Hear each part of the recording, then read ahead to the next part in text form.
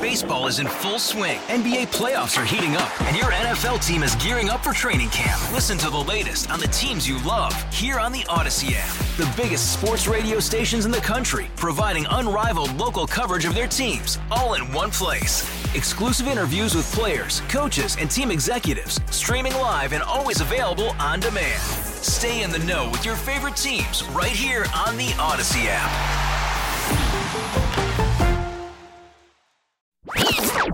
Time to rewind.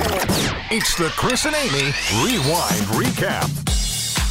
All right, Amy. What do we do today to start the show? Well, I'll tell you what we did to start the show.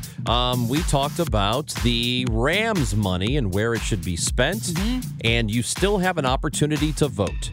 $250 million for improvements in the city of St. Louis have been allocated, and now it's a question of how they are actually going to spend that money. You can go to stlewis.citizenlab.co. You have to fill out some forms, and then you can be one of the almost 9,000 people who have responded.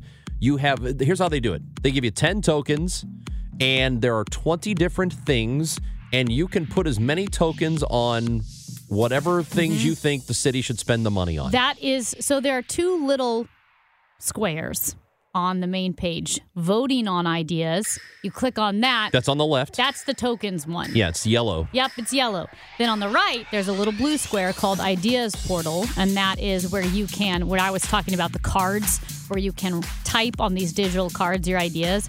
It's still open, so I guess you can still type in your ideas, but the tokens are voting on the prioritized ideas. So you definitely want to, at the very least, vote. You don't have to fill out a card. And you can choose from, again, there are 20 things that you can put your tokens on, your votes on, and supporting real estate development downtown or near North St. Louis is an option.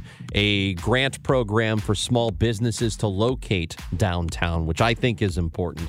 Traffic calming and pedestrian-friendly street design. Yeah.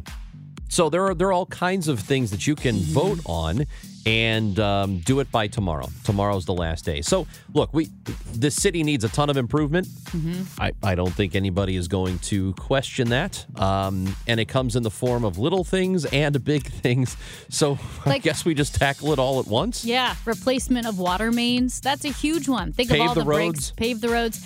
This one's near and dear to Ranji's heart. Youth Drivers Education Program. Oh, my God, because y'all in Missouri, you know what you're doing. And listen, I can't believe you don't have to take driver's ed. It's nuts.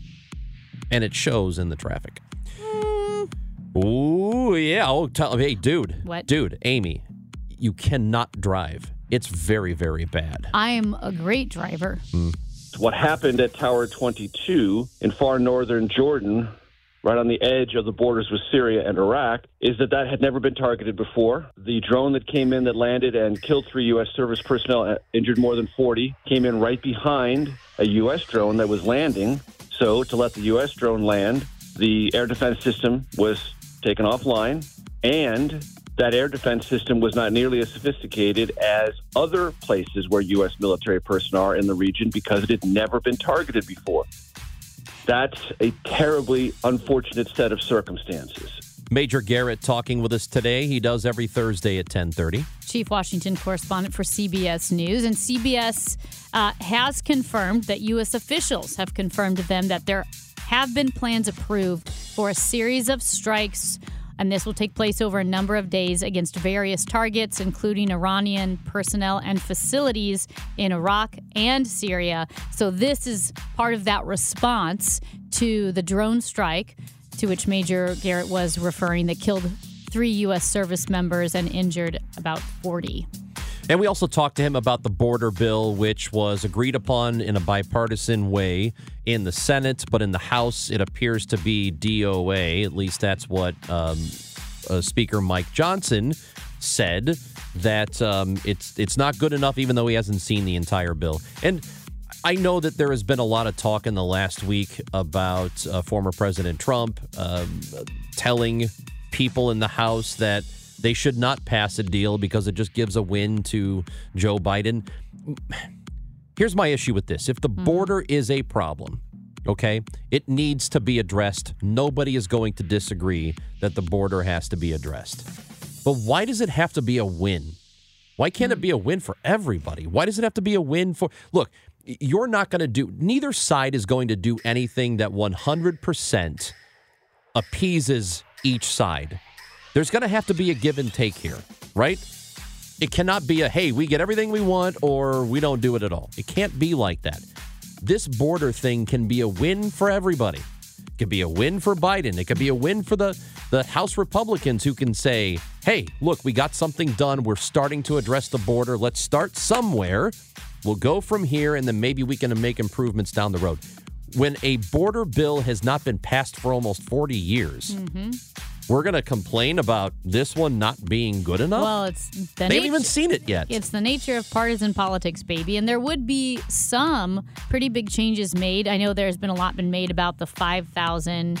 If there are 5,000 migrants at a certain port, then everybody gets turned away no matter what. And people have said, 5,000, that's a lot for a day or a week. Well, it is, but it would change fundamentally the power of the word asylum, because once you hit 5,000, even if you say, I'm seeking asylum, I'm in immediate danger, you will be turned away. Right. That is pretty big compared to what we've got happening right now. All-star closer Kenley Jansen, we have a question. What's the best podcast of all time? Baseball isn't boring, baby. I'm Rob Bradford, and every single day I'm sitting down with the biggest names to show you this great game is the greatest game. It's my podcast. It's my passion. It's a cause I started more than 2 years ago and is now the most prolific national daily baseball pod there is. Another fact. So jump aboard the BIB Express. Follow and listen to Baseball Isn't Boring, presented by Wasabi Hot Cloud Storage on the free Odyssey app or wherever you get your podcasts.